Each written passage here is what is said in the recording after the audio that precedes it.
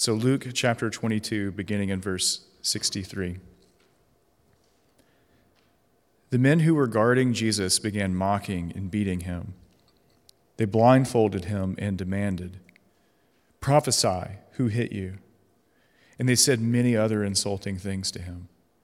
At daybreak, the council of the elders of the people, both the chief priest and the teachers of the law, met together, and Jesus was led before them. "If you are the Messiah," they said, "tell us." Jesus answered, "If I tell you, you will not believe me, and if I asked you, you would not answer. But from now on, the Son of Man will be seated at the right hand of the mighty God." And they all asked, "Are you then the Son of God?" He replied, "You say that I am." Then they said, "Why do we need any more testimony? We have heard it from his own lips." Then the whole assembly rose and led him off to Pilate. And they began to accuse him, saying, "We have found this man subverting our nation. He opposes payment of taxes to Caesar and claims to be Messiah, a king." So Pilate asked Jesus, "Are you the king of the Jews?" "You have said so," Jesus replied. Then Pilate announced to the chief priest and the crowd, "I find no basis for a charge against this man." But they insisted. "He stirs up the people all over Judea by his teaching. He started in Galilee and has come all the way here." On hearing this, Pilate asked if the man was a Galilean. When he learned that Jesus was under Herod's jurisdiction, he sent him to Herod, who was also in Jerusalem at that time. When Herod saw Jesus, he was greatly pleased because for a long time he had been wanting to see him. From what he had heard about him, he hoped to see him perform a sign of some sort. He plied him with many questions, but Jesus gave him no answer. The chief priest and the teachers of the law were standing there, vehemently accusing him. Then Herod and his soldiers ridiculed and mocked him. Dressing him in an elegant robe, they sent him back to Pilate. That day, Herod and Pilate became friends. Before this, they had been enemies. Pilate called together the chief priests, the rulers, and the people, and said to them, "You brought me this man as one who was inciting the people to rebellion. I have examined him in your presence and have found no basis for your charges against him. Neither has Herod, for he sent him back to us. As you can see, he has done nothing to deserve death. Therefore, I will punish him and then release him." But the whole crowd shouted, "Away with this man! Release Barabbas to us." Barabbas had been thrown into prison for an insurrection in the city and for murder.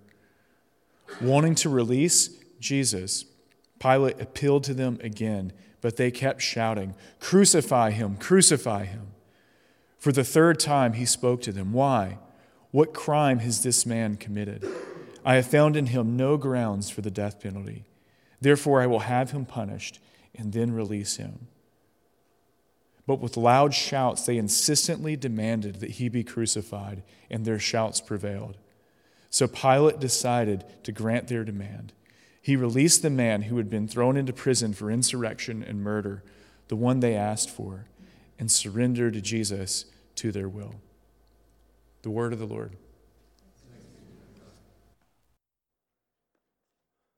Monica and I will be gone the next 2 weeks because we're going to a friend's wedding in France, which we're really excited about. So you could pray that we'll just have a restful time away. But Terry and Andy will be preaching, and so you have that to look forward to because they are really wonderful. Let me pray. Heavenly Father, thank you for your word. Thank you for the gospel. Thank you for the message of Jesus Christ. We need him to sink deep into our hearts. We need to focus on him. We need to focus on your word, and would your word change us? Would your Holy Spirit change us? We don't want to walk away from this time together just having heard a message. We want this message to change our lives and then change the lives of others. So we ask this in Jesus' name, amen. I wanted to briefly start out by talking a little bit about exchange. About trade. My sermon today is called The Great Exchange. But we live in a culture based on exchange and trade. You know, like there's the stock exchange where there's trade going on, or if you buy something, you give money and you get like a service back or an item of some sort. But we this culture of exchange is actually all throughout our culture. Like when you're an infant, your parents, they reward you. If you have good behavior, you might get a smile or a treat or your favorite toy.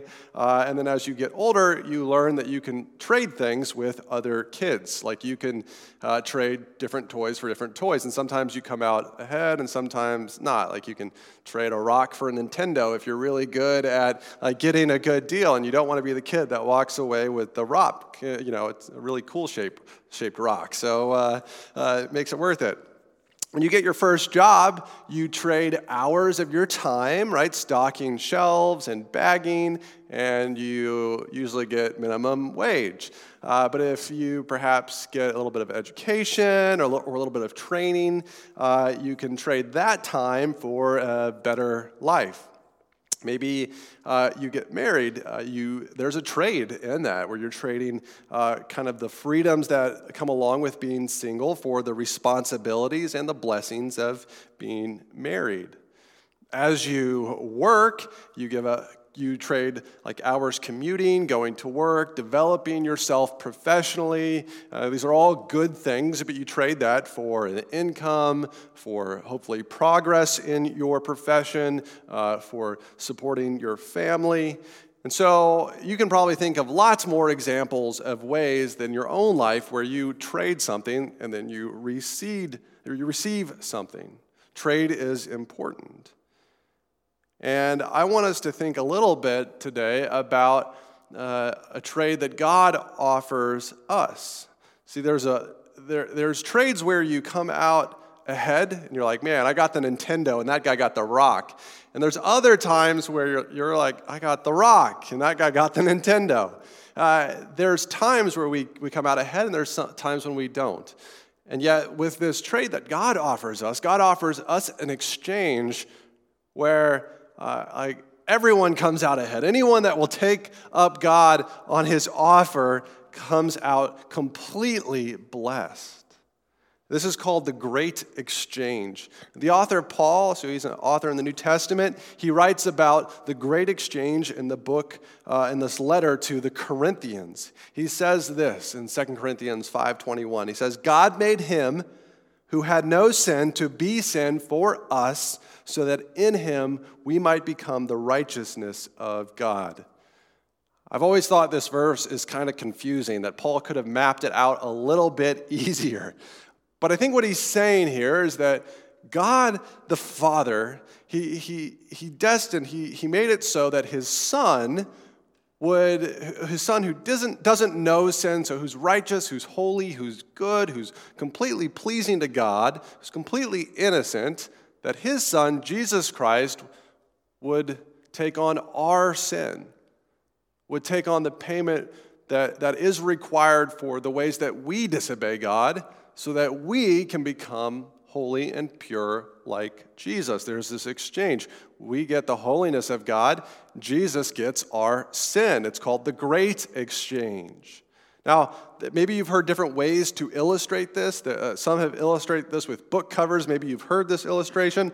You have a book with all the pages and words in it and the story, whatever's in that, and then you have the book cover, right? And so there's Jesus' book. It says Jesus on the book cover. And on the inside is this perfect story of complete obedience to God.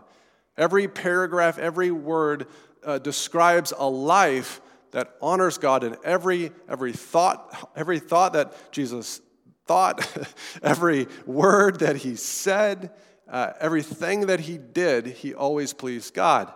That's a great book to read.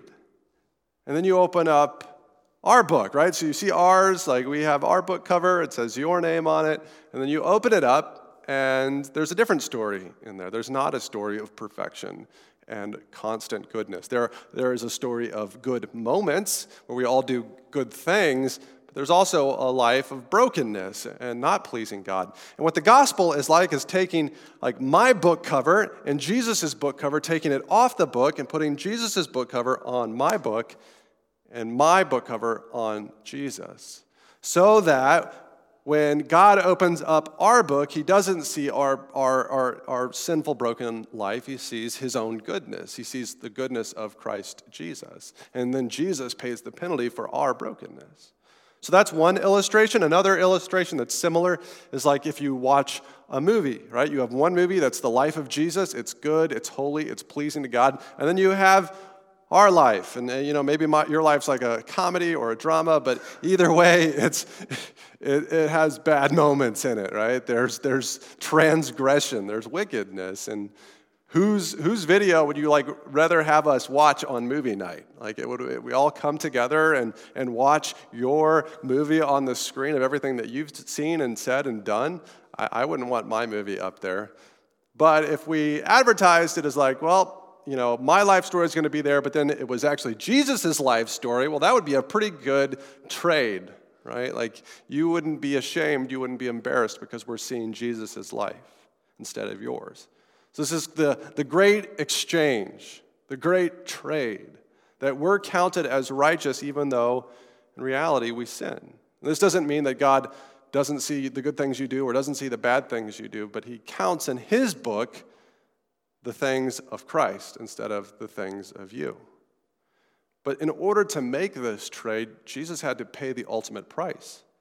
He had to pay it with the cost of his life to make this trade. Jesus had to die so that we could live. Now, maybe you're thinking, I don't want any of that. That doesn't sound like a very fair trade. I think that's a reasonable response. Hey, it's not fair that all I have to do is repent of my sins and put my faith in Christ, and I get his life, and he has to pay the penalty for mine. That's unfair. That's unkind. And you're right, it is unfair. But it's also our only hope. It's our only way of redemption. It's the only way that we can get out of this mess that we have put ourselves into. We need Jesus to trade his life for ours. And so in this story, I actually think we see a little bit of a living example of the gospel trade. I think we see this great exchange lived out. And I want us to focus on that as Jesus chooses to willingly lay down his life for an individual in the story, but then he also lays down his life ultimately for us, for any that would put their faith and trust in Jesus Christ. This leads me to my first point, that Jesus willingly chooses to lay down his life for us. Now, I want us to recap briefly. Jesus has just celebrated the Lord's Supper. He's just instituted the Lord's Supper the night of Passover. After Passover, he goes to the Garden of Gethsemane, where he prays. And then Judas leads a band of temple soldiers to come and arrest Jesus and take him to Caiaphas' house, where he is interrogated and beaten. We see a couple of those verses. The men were guarding Jesus. They began mocking him and beating him. And then there's this trial, this unfair trial. But in this trial, Jesus is laying down his life. Verse 66 and 67. At daybreak, the council of the elders of the people, both the chief priests and the teachers of the law, met together, and Jesus was led before them. If you are the Messiah, they said, tell us. And what's this word Messiah? In the Greek, it's Christ. See, God promised in the Old Testament a Messiah would come, a Christ would come who would liberate his people from their sins.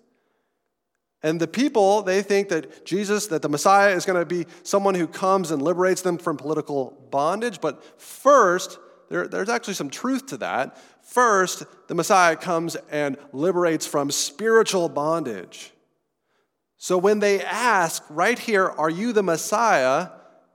Jesus doesn't answer them directly. Notice how Jesus answers them, the second half of verse 67. Jesus answered, if I tell you, you will not believe me. There's no point in that. This isn't an honest question. And if I asked you, verse 68, you would not answer. But from now on, the Son of Man will be seated at the right hand of the mighty God.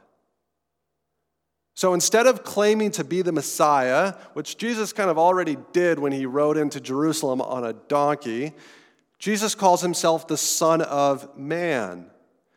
Now, this is a label that he has given himself before, and it identifies him with humanity. It says, I am a man. I am a human being just like you. But it also has other connotations that are even greater than that idea. It's because there's a special prophecy in the book of Daniel. And so Jesus is kind of referring to this prophecy in the book of Daniel, Daniel chapter 7, verses 13 through 14. This is a vision that Daniel has. In my vision at night I looked, and there before me was one like a son of man. Notice how he describes the Son of Man. He was coming with the clouds of heaven. He approached the Ancient of Days. I think this is God the Father. Was led into his presence. He was given authority, glory, and sovereign power. All nations and peoples of every language worshiped him. His dominion is an everlasting dominion that will not pass away, and his kingdom is one that will never be destroyed. So the elders, the chief priests, the teachers of the law, they know that Son of Man can mean something more than just a human person, that it can mean something divine. And so they ask him a clarifying question. Look at what they ask him in verse 70 and 71. They begin to ask him, like, are you claiming something greater than just you're a human being? Verse 70, they all asked, are you then the Son of God? He replied, you say that I am. It's like Jesus is saying, you said it. You said it. Then they said, why do we need any more testimony? We have heard it from his own lips. They think that Jesus has just committed blasphemy. Blasphemy. This is the breaking of the second commandment, or the third commandment. They believe that Jesus has just claimed to be God, that Jesus has wrongly kind of cursed God's name by saying, I am God. I am equal with God. But is Jesus actually committing blasphemy? Is Jesus actually cursing God's name? No. Why? Because Jesus is God. Because it's only wrong if it's not true.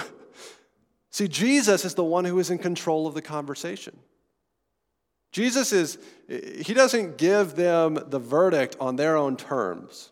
He doesn't give it based on claiming to be the Messiah. No, he ups it a notch. He gives them this ammo. He says, yes, I am the Son of God. I am equal with God. He is intentionally giving up his life. And this is the kind of shepherd that we have. Jesus is the kind of shepherd who intentionally exchanges his life for ours. John 10, 17, and 18 say this, the reason my Father loves me is that I lay down my life, only to take it up again. No one takes it from me, but I lay it down of my own accord.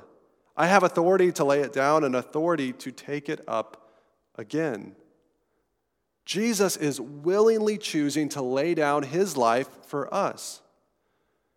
Now, what's the most amazing thing someone has done for you? People have laid down their life for you. Maybe you've not thought about that, or maybe you have thought about that, but like your parents, right?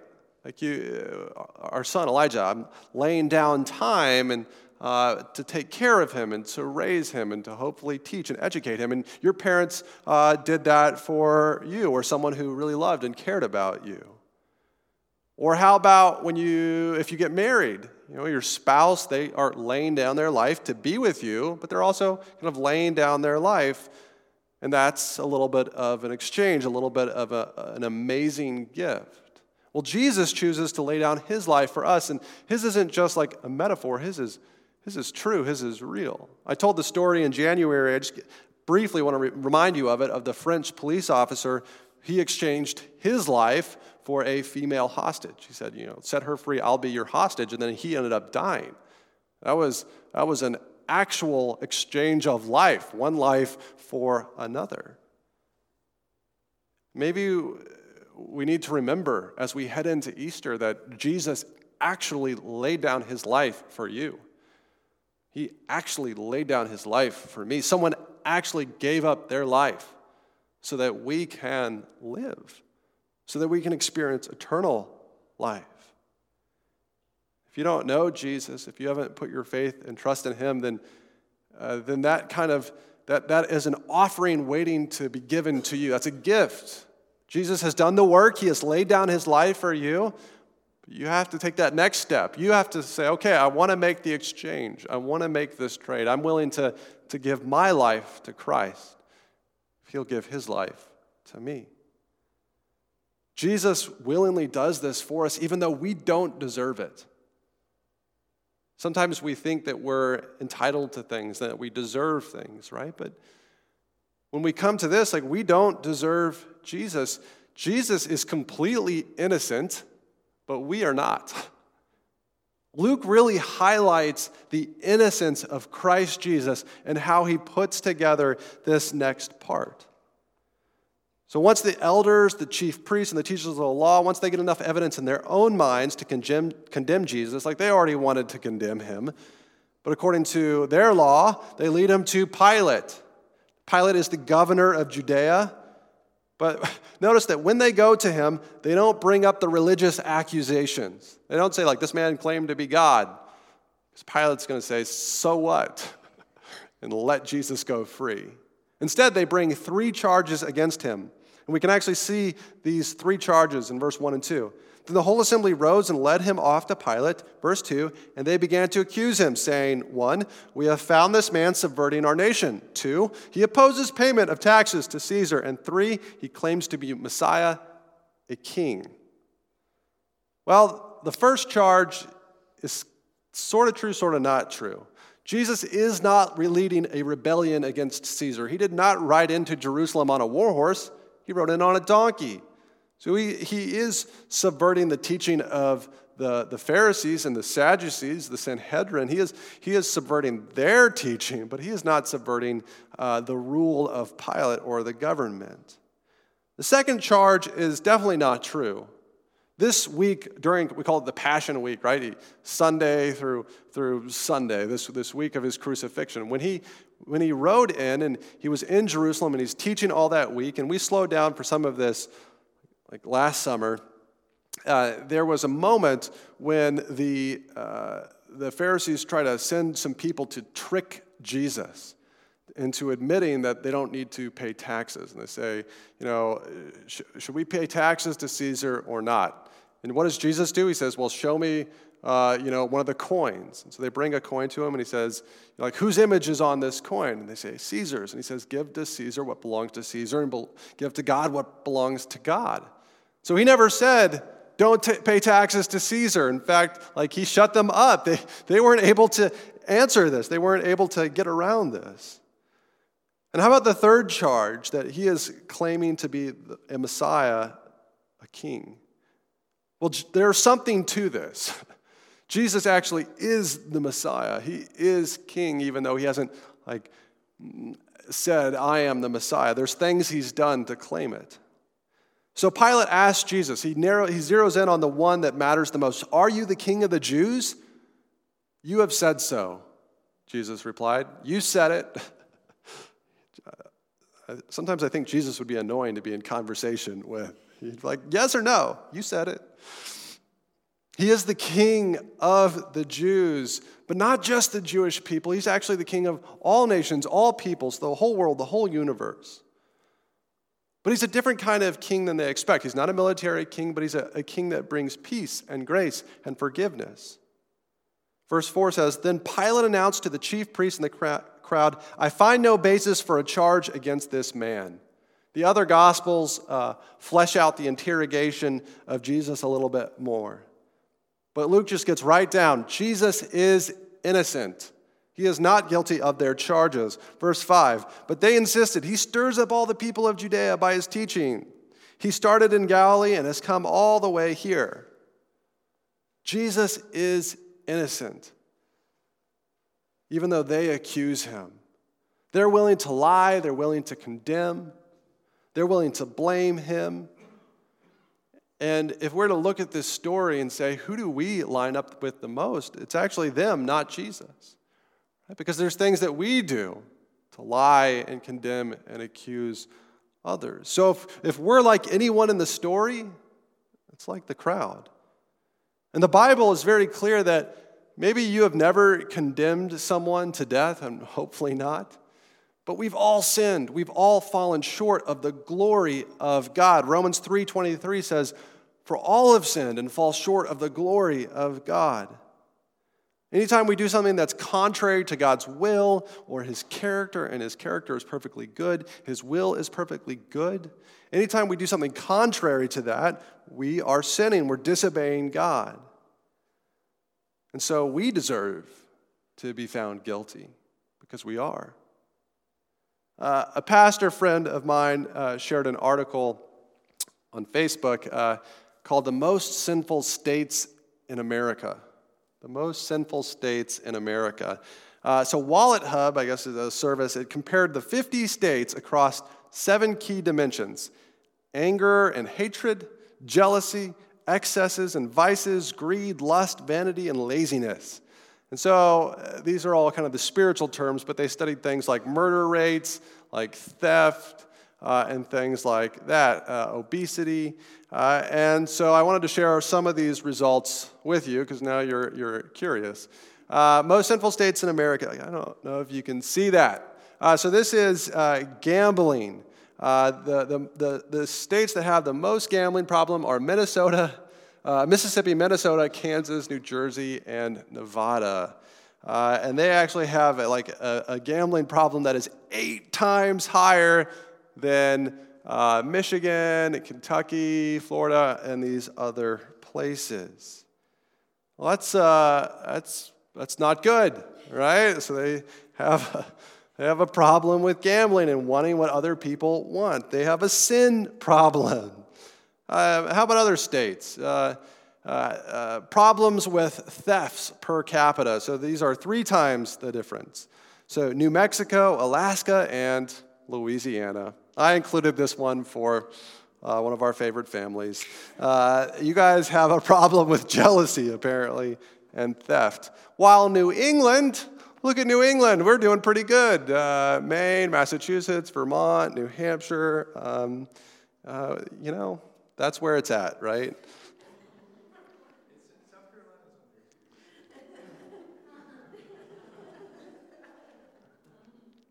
We all look for ways to justify ourselves. We look at the next person and say, you know what? Alaska's a little worse than Louisiana, so I must not be so bad. All right. How about, New York does pretty well on theft, but they don't do very good on vanity. So I guess they measured this as most beauty salons. And there was other factors besides this too, but New York's number 1, Florida, Pennsylvania, and they're 10 times worse than some of the other places. Now, the top most sinful states are Nevada, Florida, and California.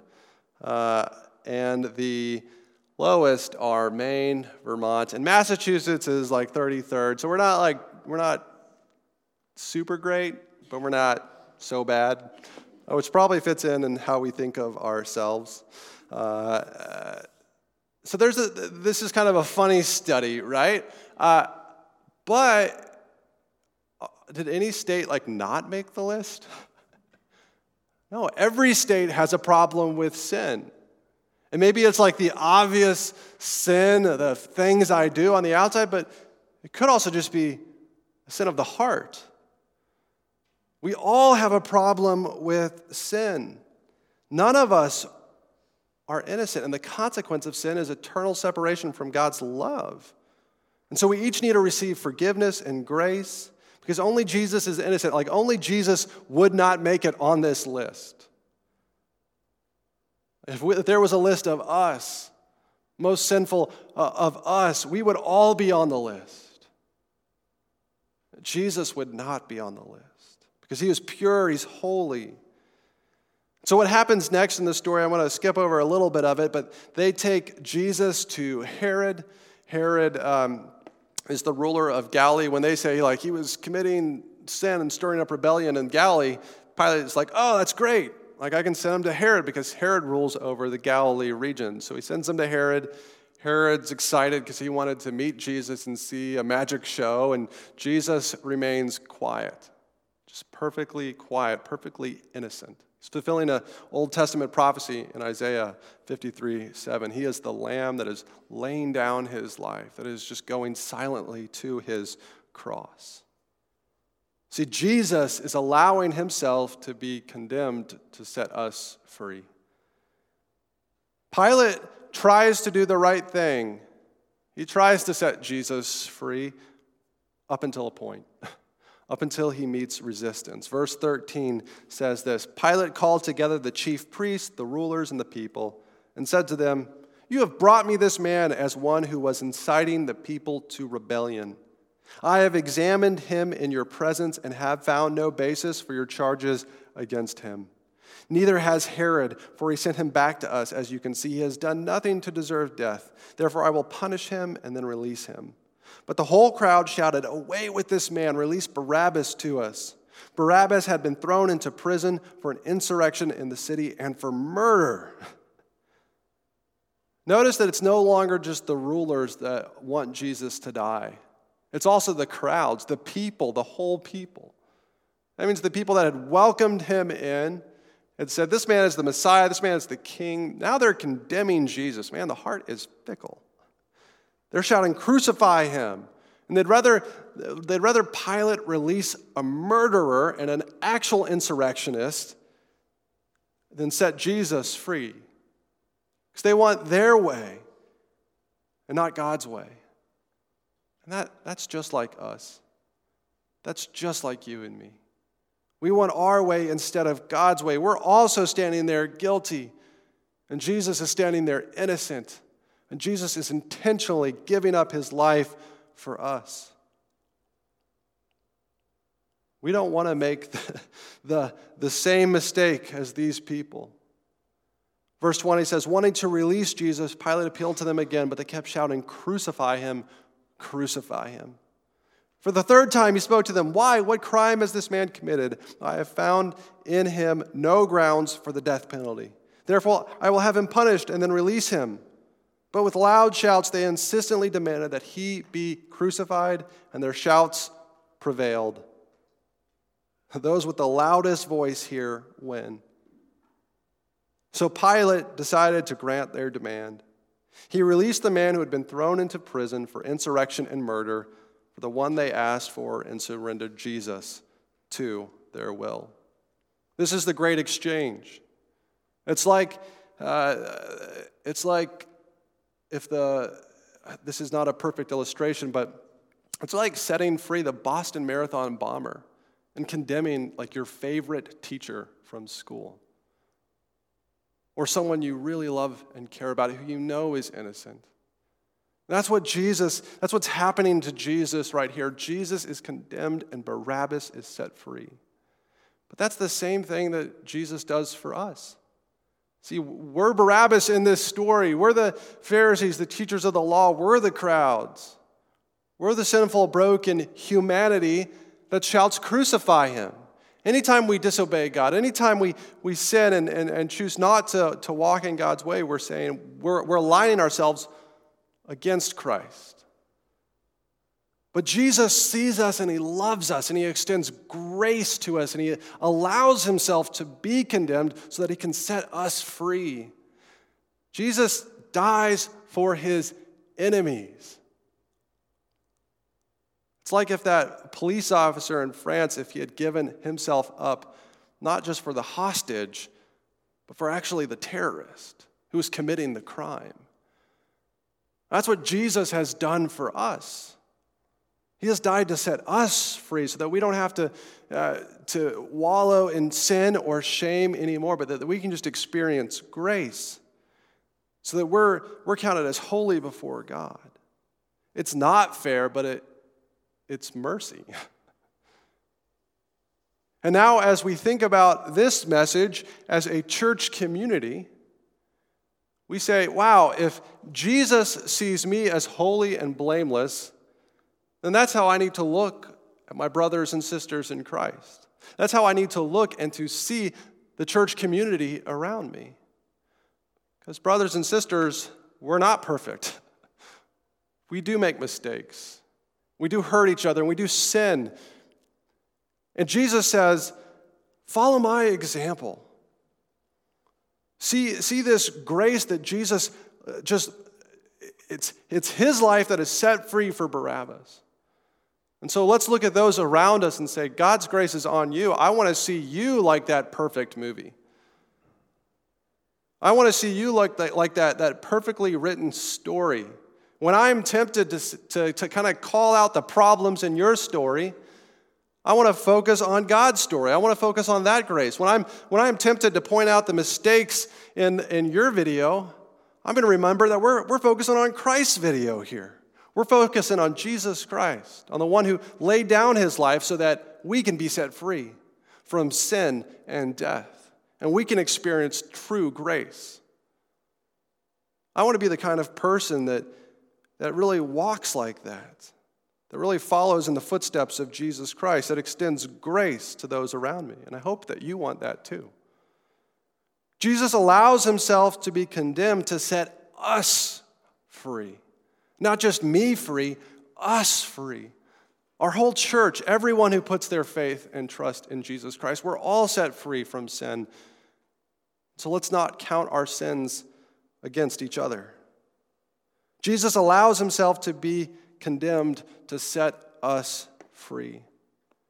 Jesus traded his life for ours, and he never regrets it. He did it intentionally, willingly, graciously. He died to set us free. And so we each need to accept this gift. There is that initial coming to faith, coming to Christ Jesus. If you don't know Jesus, I pray that you will repent and put your faith in Christ Jesus tonight and receive that gift as a grace. But there's a continual great exchange for us as Christians, that we need to continue to live out this life of grace, extending grace to those around us, remembering that gospel exchange that everyone here, everyone in this room, everyone who couldn't make it tonight is just covered in the grace and the love of Christ Jesus. Jesus died to set us free. There are many exchanges, many trades that we won't come out ahead, but this is one that God offers us that we absolutely will. Jesus allows himself to be condemned to set us free. Let me pray. Heavenly Father, thank you for this great exchange. Thank you that Jesus sets us free. Jesus, would you set us free? Would we be a community that is just overwhelmed in your grace? That we are entirely blown away that you would lay down your life for us. That Jesus, that you would lay down your life for us. And that we would get to be counted as holy and pure and good. Lord, would we count each other this way? And would we be grateful for what you have done for us? Oh Lord, we love you and we need you. In your name, Jesus, we pray. Amen.